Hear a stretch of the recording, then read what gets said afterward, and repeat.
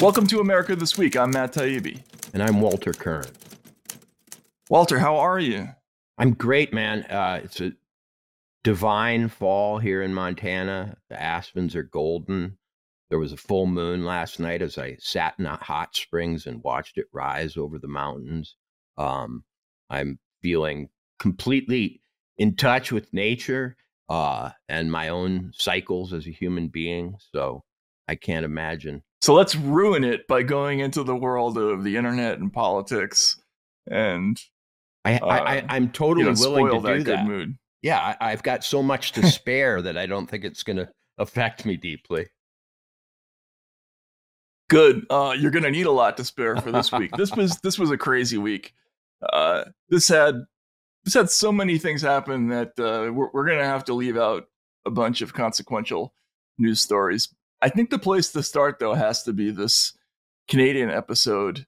Does it need to be summarized for people, or do people know the outlines of what happened there? I guess it needs to be summarized. Yeah, Walter, sure. how would you frame what happened? Well, last Friday on the eve of Yom Kippur, the Canadian Parliament invited a man who was cast as a Ukrainian fighter in World War II against Russia, and with Zelensky there, and I think he was there, was he not? Yeah. They gave him that was the idea. Yeah, they gave this 98-year-old freedom fighter, as people were given to understand it, an incredible standing ovation. And it came out rather quickly then that he had indeed been a member of the Waffen SS, that he wasn't quite the Ukrainian freedom fighter that they had cast him as. He had opposed Russia. He was, part of I guess you could call the SS an elite German force, Nazi force. It turns out they'd applauded a Nazi. And then came the recriminations and the apologies, which were very strange and which we'll go into. Yeah, so there are so many layers to this. First, let's just listen to, a quick summation. There's some audio, some video that might be helpful. This is kind of the scene that everybody's talking about, where the Speaker of the House, the Canadian Speaker of the House of Commons, had invited this figure, Yaroslav Hunka. The speaker's name is Anthony Rota, and we're going to hear some audio from Rota and then kind of the reaction. We have here in the chamber today Ukrainian Canadian world veteran from the Second World War who fought the Ukrainian independence against the Russians and continues to support the troops today, even at his age of 98.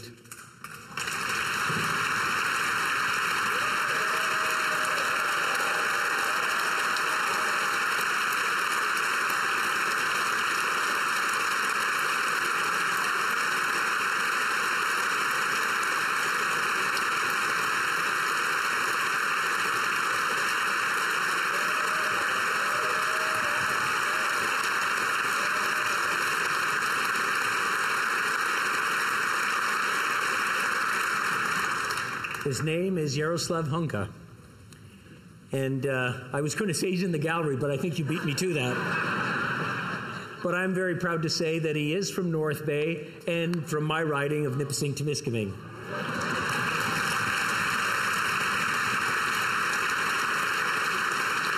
He's a Ukrainian hero, a Canadian hero, and we thank him for all his service. Thank you.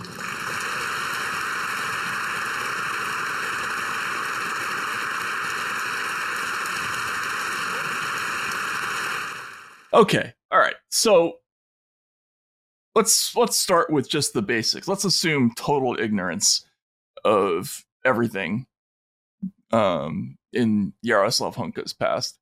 You mean ignorance on our already part? Or ignorance on their part? On their part. Okay.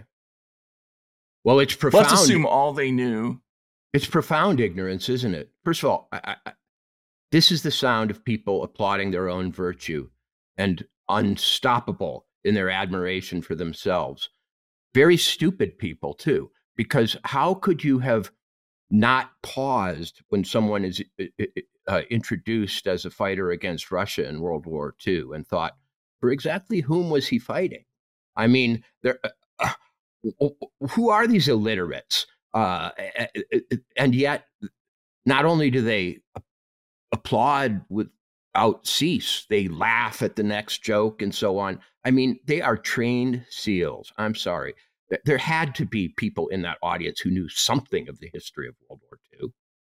Well, right. I mean, let's start with the first error, right? Which is that you have the entire Canadian Parliament, which is apparently, I guess, unaware that that the Soviets were in fact allies of Canada in World War II. Sure. That no matter and when I wrote about this, I tried not to spend a whole lot of time on Yaroslav Hunka because I do understand the motivations of Ukrainians who fought against the Soviets. I mean, there's a rock and a hard place element to that whole situation that is murky. The problem is that there's ample evidence of atrocities that were committed against Ukrainian population, against Jews, the alliance with the invading Nazis, for which they were very harshly punished, by the way, after the war by Stalin.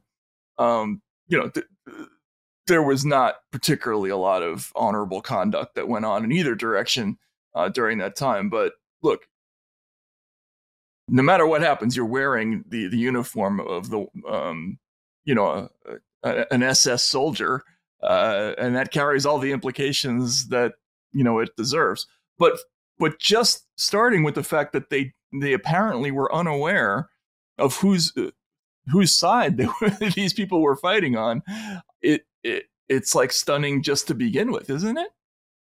That's what I meant. I mean, yeah. Exactly. I mean, the Soviet Union was an ally at that point, and they're applauding the work of a German auxiliary kind of in fighting it, a Nazi instrument. I don't really care one way or another about all the sympathies and geopolitical niceties of why Ukraine fought the Soviets in World War II, because war is messy, and we've made every day we make alliances with groups that have their own interests and so on, and so do our enemies. But war is two sides, and we're talking about someone who fought against our side, right? Basically. Yeah, exactly. And if they wanted to introduce this guy with all that nuance, that would have been fine. But that's not what they did. And you just realized that they were all idiots. I mean, they were absolutely puppets on a string. They had no idea who they were applauding for. That's what's clear. They'll applaud for anybody if whoever it is that gives the signal. Right. Yeah. They seem totally indifferent to, for whom it was they were applauding, which is not a good place to be as a politician. I mean, you might want to do a little bit of homework before you do that. Anyway, so okay, already that's bad. Then it comes out very quickly, and it should have come out before that because this guy had published blogs. He's got a blog out there that's called Visti Combatanta, which is like a combatant's memories or combatant's diaries or news, where he describes his, working for in the Galicia regiment of the Waffen SS and working for Hitler's army. And this is not exactly a secret. So it comes out. The next business day happens to be Yom Kippur. And there's a series of statements that are made And the first one by Prime Minister Justin Trudeau, which is kind of his first draft apology, is just amazing. And I think we got to hear this kind of impromptu statement, which you can't classify as an apology. Obviously, it's extremely upsetting that this happened. The speaker has acknowledged his mistake and has apologized. But this is something that is deeply embarrassing to the Parliament of Canada and, by extension, to all Canadians. I think particularly of Jewish MPs and all members of the Jewish community across the country who are commemorating Yom Kippur today. I think it's going to be really important that all of us push back against Russian propaganda, Russian disinformation, and continue our steadfast and unequivocal support for Ukraine, as we did last week with announcing further measures to stand with Ukraine in Russia's illegal war against. So he's sort of non-apologetic. It's all Rhoda's fault. It's embarrassing for Canada. He kind of skips over the part where he was there and applauding. I didn't do any homework. I seem not to know whose side who was fighting for. I believe that. Yeah, that's probably true. I actually believe that too. Yeah, I don't think he knows what's going on, frankly. I mean, I watched that apology, and it was insincere. It moved as quickly as it could to Russia blaming, as though somehow they'd been hoodwinked by Russian disinformation, or it was a disinformation operation to have noticed their mistake. I'm not sure what the hell he was talking about. Yeah, so the way CBC phrased it, the CBC, which, by the way, continues to kind of not cover itself in glory as a news organization that's somehow even more embarrassing than American counterparts. But the way they phrased this was Trudeau warned that this event may fuel Russian propaganda. Russian President Vladimir Putin has claimed that the Ukraine conflict is about rooting out Nazis. So it's Russian disinformation. He's warning about Russian disinformation apparently being the narrative that Ukrainians are Nazis and that the Russian operation is about rooting out Nazis.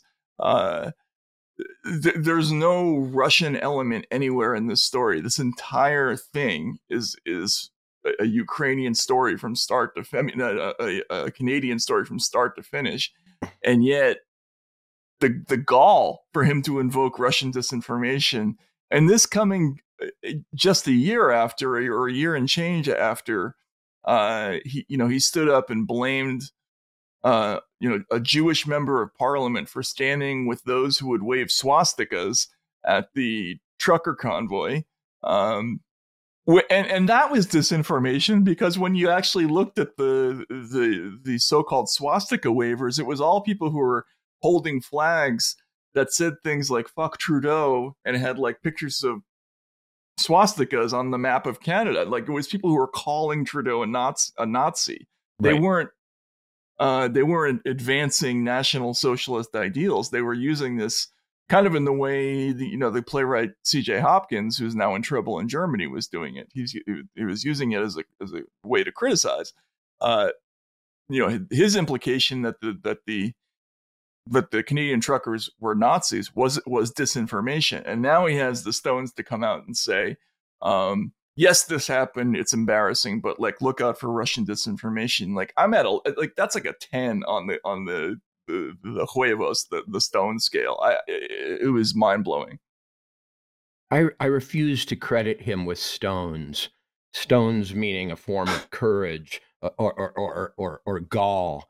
I think he's a programmed moron who got up and cheered when he was told, and now he's reading the script that he was given. And back when he charged Canadian truckers with being Nazis for accusing him of being one, which is what they were doing, I don't think he had stones then either. I think he's a completely supple instrument of higher programming from whoever runs the information campaign over there. And I take utter delight in his humiliation. and that of his regime, because they are in the forefront of wanting the rest of us to, shut up, genuflect, and so on. So, I mean, how can one not have Schadenfreude in this case? If indeed it was mere stupidity that caused this episode, of which I'm not completely convinced. It can't be. No. Can it be? No, it can't be. And now we have to get into why it can't be. Yeah, let's do that. So Trudeau's deputy prime minister is someone with whom I'm personally familiar, and many journalists who worked in that part of the world are. Chrystia Freeland, who worked for the Financial Times, the New Statesman, she wrote a number of books. There was one called Sale of the Century. There was another one about oligarchs. I forget what the title was. I actually appeared with her once on a Bill Moyers episode about the financial crash. And she has extensive knowledge of this part of the world, and there's also some background. There's a family tie to Ukrainians. I believe her father was Ukrainian. She got her start working at a Ukrainian publication, and it's just and she was there in another episode. I guess we should probably play that one too, where a member of parliament actually asked for this episode to be stricken from the record. You can see her in the background, Chrystia Freeland, kind of nodding along.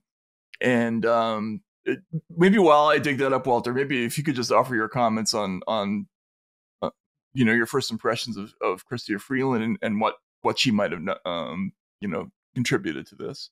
Well, she had been an exchange student in Russia.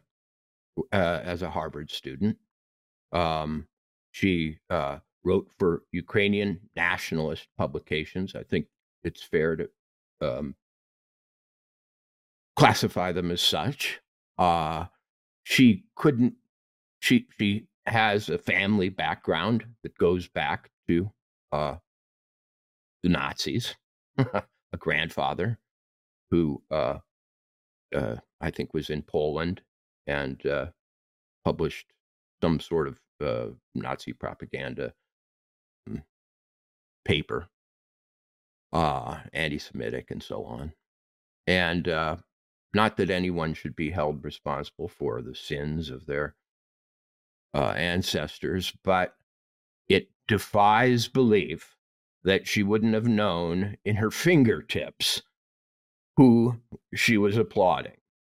And, so the question, though, is, are they Nazis or Bolsheviks? Because the Nazi thesis, and I'm being facetious and exaggerated here, is supported by who they applauded.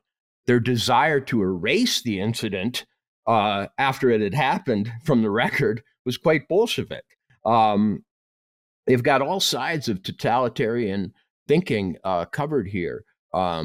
From nationalism to Orwellian deletion of and Stalinist deletion of history right after it happens. I mean, what kind of a zoo is the Canadian House of Commons that you can get up and ask that its most ridiculous, embarrassing moment be stricken from the record, and she sits there nodding. Freeland sits there nodding. Yeah. Can we play that one also? This is a member of Parliament named Karina Gould, who's just asking that can we please get unanimous consent to make sure that never happened. I would like to ask for unanimous consent to adopt the following motion. that notwithstanding any standing order, special order, or usual practice of the House, the recognition made by the Speaker of the House of an individual present in the galleries during the joint address to Parliament by His Excellency Volodymyr Zelensky be struck from the appendix of the House of Commons debates of Thursday, September 21st, 2023, and from any House multimedia recording. Thank you, Mr. Speaker. What better way to honor never forget than to immediately ask for permission to delete this embarrassing episode? Well, remember, lobotomy is different than forgetting. Self-lobotomy is different than forgetting. Excising things is different than, amnesia. If these were not the people who are calling for the world to be, expunged of Russian disinformation, then I might be willing to think and wrong think in every way, and taking away people's bank accounts, for having, done a civil protest in Ottawa. I might be willing to cut them breaks, but I am unwilling to cut them any. As far as I'm concerned, the totalitarian, smug, insular, moronic nature of these regimes that want to police the rest of us, their overconfidence, and even in a way their mischievousness, I think, was shown in crystal form in this episode. And it must be absolutely put on the middle of the table as a centerpiece for why they have neither the moral, intellectual, or political authority to do what they're doing in general in terms of suppressing others, policing speech, and attempting to rally us all to this groupthink. Because them standing up and applauding as one for this completely transparent situation that should have been, for anyone with the least grasp of history, incredibly troubling and visible at the first moment, is, to me, their exposure. They've been exposed, and I think they thought they could slip it by us. I mean, I think they thought. Do you think that's what it was, or do you think because I mean, there's another level to this where that's one of my four hypotheses. Actually, I have others. Right? I mean, yeah, it could be oops, and let's just try to smooth this over, and then let's get Wikipedia to if you look at Yaroslav Hunka's page. Now you'll see that this article is being considered for deletion. If you click through, it'll have a little message that say this article is being considered for deletion in accordance with Wikipedia's deletion policy. Please share your thoughts on this matter on the article's deletion discussion page. I have no doubt that algorithmically that this episode is going to end up being treated in the fashion of many other news stories that just don't get seen all that much. But the most generous interpretation of this is they screwed up, and then they resorted to ham-handed efforts to, basically just overtly whitewash the situation. Again, the Soviet Union, the Soviets did this kind of stuff, but they had the shame or the cleverness, I guess, to kind of do it in stealth. When you have Trotsky taken out of the picture of, him standing next to Stalin on the banks of the Moskva River, they didn't do that like on television. It was just in the next edition of a textbook. But we're looking through a telescope at a population of Martians that has completely divorced itself from regular life. It doesn't take stones to stand up and call for the, striking of your most embarrassing episode from the record. It takes smugness and insularity and bubble mind to the max. Yeah, that's probably true. Yeah. There's a camera on you, lady. I mean, Right. but I guess you have lived for so long in a no consequences world in which you're always right, in which the enemy is whatever you say it is. Usually you say it's a Nazi, and that doesn't work today. You'd like to go back to doing that, dude. They want to strike this from the record and then go back and put that Nazi label back in their quiver and start using it of, various people in Canada again, should they wish. That's the only problem. They removed one of their own weapons from their armory and they want it back. And they think that they can call for having it back in public. Meanwhile, they take their mistake and somehow blame it or its exploitation on the Russians. The Russians didn't have to say word one for this whole thing to go down. And even if they did, how could we hear it? We don't get any access to anything that comes from Russia. I mean, you can't read any Russian newspapers if you. Yeah. Despite being told, Matt, that through all sorts of back channels and insidious information operations, they get their point of view into every American home. Or Canadian home. You got to go on Telegram in Russian to get any kind of, input from anything that's coming out of Russia. And most of that is like sort of anti-Russian propaganda, but whatever. We'll get to that some other day. So we should probably play also the second draft of Trudeau's apology or his statement, because now he's cleaned things up. And the initial off-the-cuff remarks now come out in a different form. In a few moments, I will address the House in front of all Canadians, in front of Jewish people here and around the world, and Ukrainians, to offer Parliament's unreserved apologies for what happened on Friday. The Speaker was solely responsible for the invitation and recognition of this man, and has wholly accepted that responsibility and stepped down. This was a mistake that has deeply embarrassed Parliament and Canada. All of us who were in this House on Friday regret deeply having stood and clapped, even though we did so unaware of the context. It was a horrendous violation of the memory of the millions of people who died in the Holocaust, and it was deeply, deeply painful for Jewish people. It also hurt Polish people, Roma people, 2S LGBTQI+ people, disabled people, racialized people, and the many millions who were targeted by the Nazi genocide. Every year, there are fewer and fewer Holocaust survivors to share firsthand the horrors of what they experienced, and it is therefore incumbent upon us all to ensure that no one ever forgets what happened. I also want to reiterate how deeply sorry Canada is for the situation this put President Zelensky and the Ukrainian delegation in. It is extremely troubling to think that this egregious error is being politicized by Russia and its supporters to provide false propaganda about what Ukraine is fighting for.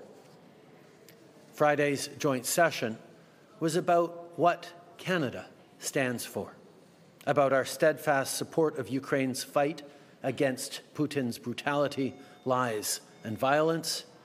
It was a moment to celebrate and acknowledge the sacrifices of Ukrainians as they fight for their democracy, their freedom, their language and culture, and for peace. This is the side Canada was on in World War II, and this is the side we are on today. I mean, I'm kind of speechless by all of that. And then they've now inverted completely, almost, the entire meaning of that incident.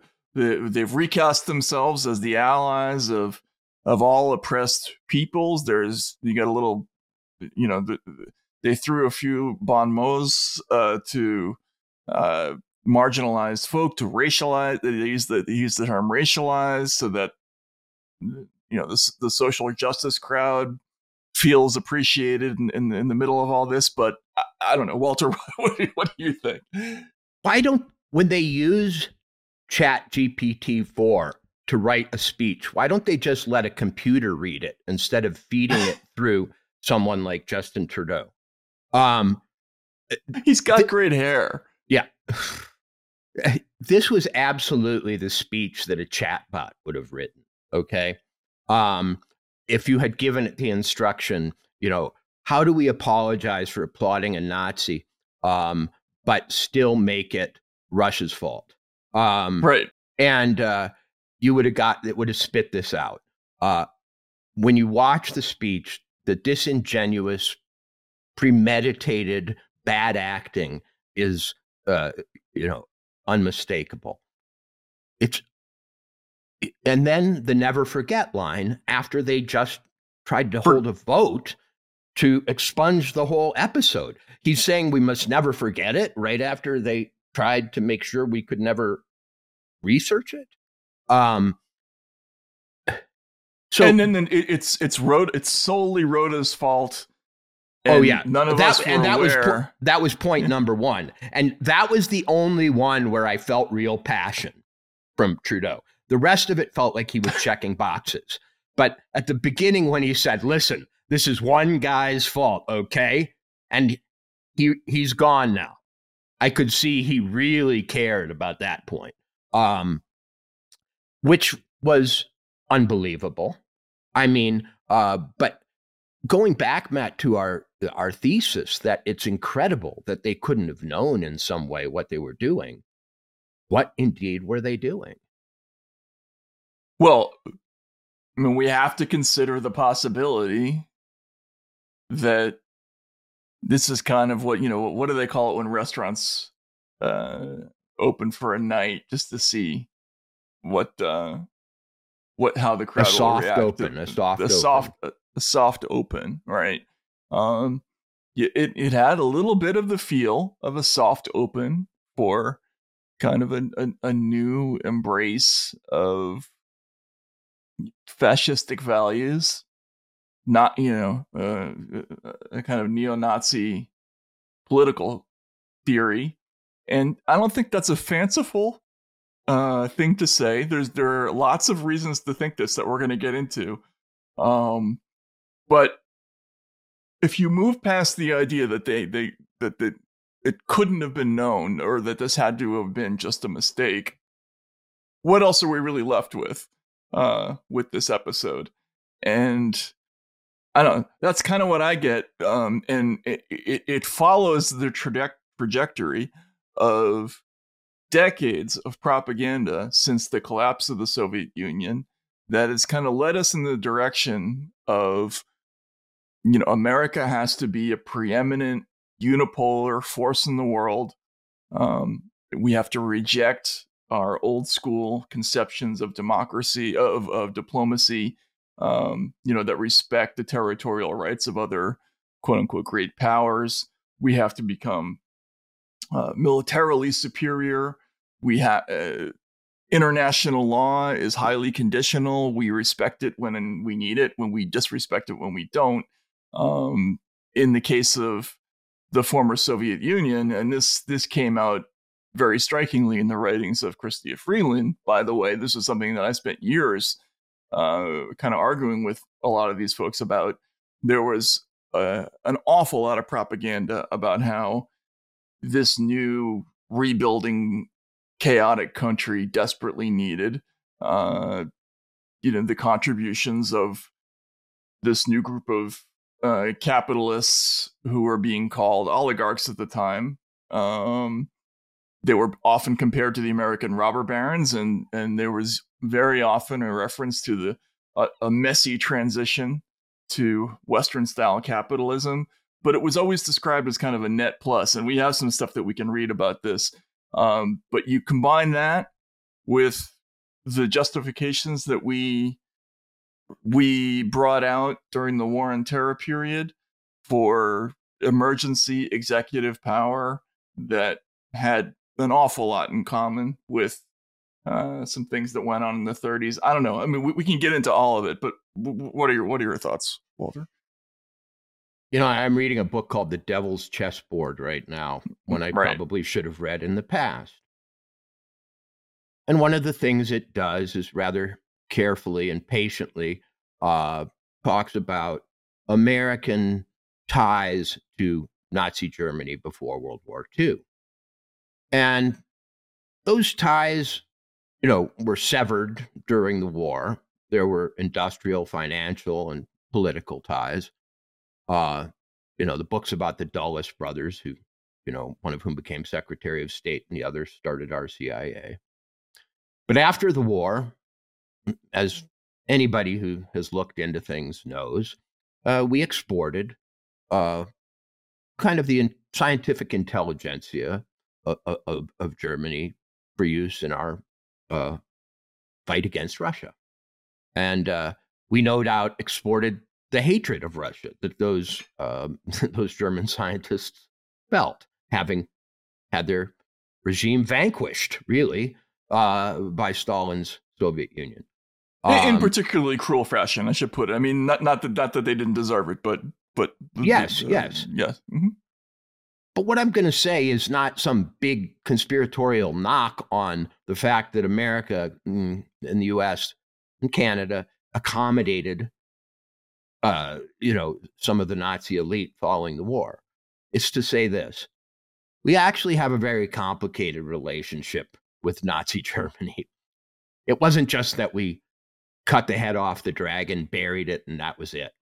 And I gotta say, some of those ghosts of the past seem to be still haunting our society and our government. And now that we find ourselves in this heavily propagandized fight against the successor to the Soviet Union, some of the feelings, some of the history of that past conflict, which was, led by Nazi Germany with, the predecessor regime, is coming out. And maybe they kind of want it to come out. Maybe they want to air it. I mean, in the sense that was the era of, besides the Cold War, the most intense anti-Russian feeling that's existed in this century. And birds of a feather flock together. And now that we're being asked once again to sort of, stand up against the Russian threat, tolerate censorship, tolerate, vast military spending, and even the prospect of a wider war. While we're saying we're people of peace. While we're saying we're people of peace. Would it not be a moment when the ghosts might rush in, when the memes of the past would reanimate themselves, when even some of the sympathies of the past would betray themselves? I have a friend, a very liberal friend, and very smart friend, who wrote me this after the incident, unprompted. I just think more generally, Canada and the rest of the Commonwealth countries are used as a testing ground for creepy policy and social theory. However, blurring the lines around Nazism certainly cleans up the notion of state-sponsored socialism and absolute loyalty to the state's ideas. And, this is just an opinion off the cuff from someone, but that's how it seemed to him. And what he means is that there's a mimetic introduction of certain ideas that comes with this, and it can't be ignored, because however they might have forsworn what happened, it happened. And I've got to say, I did not think the spectacle of people rising to their feet in spectacular applause and unified outcry of approval for a fighter against the Soviet Union for the Germans was going to happen. I saw it. It's a bell that can't be unrung. It looked like a Nazi rally.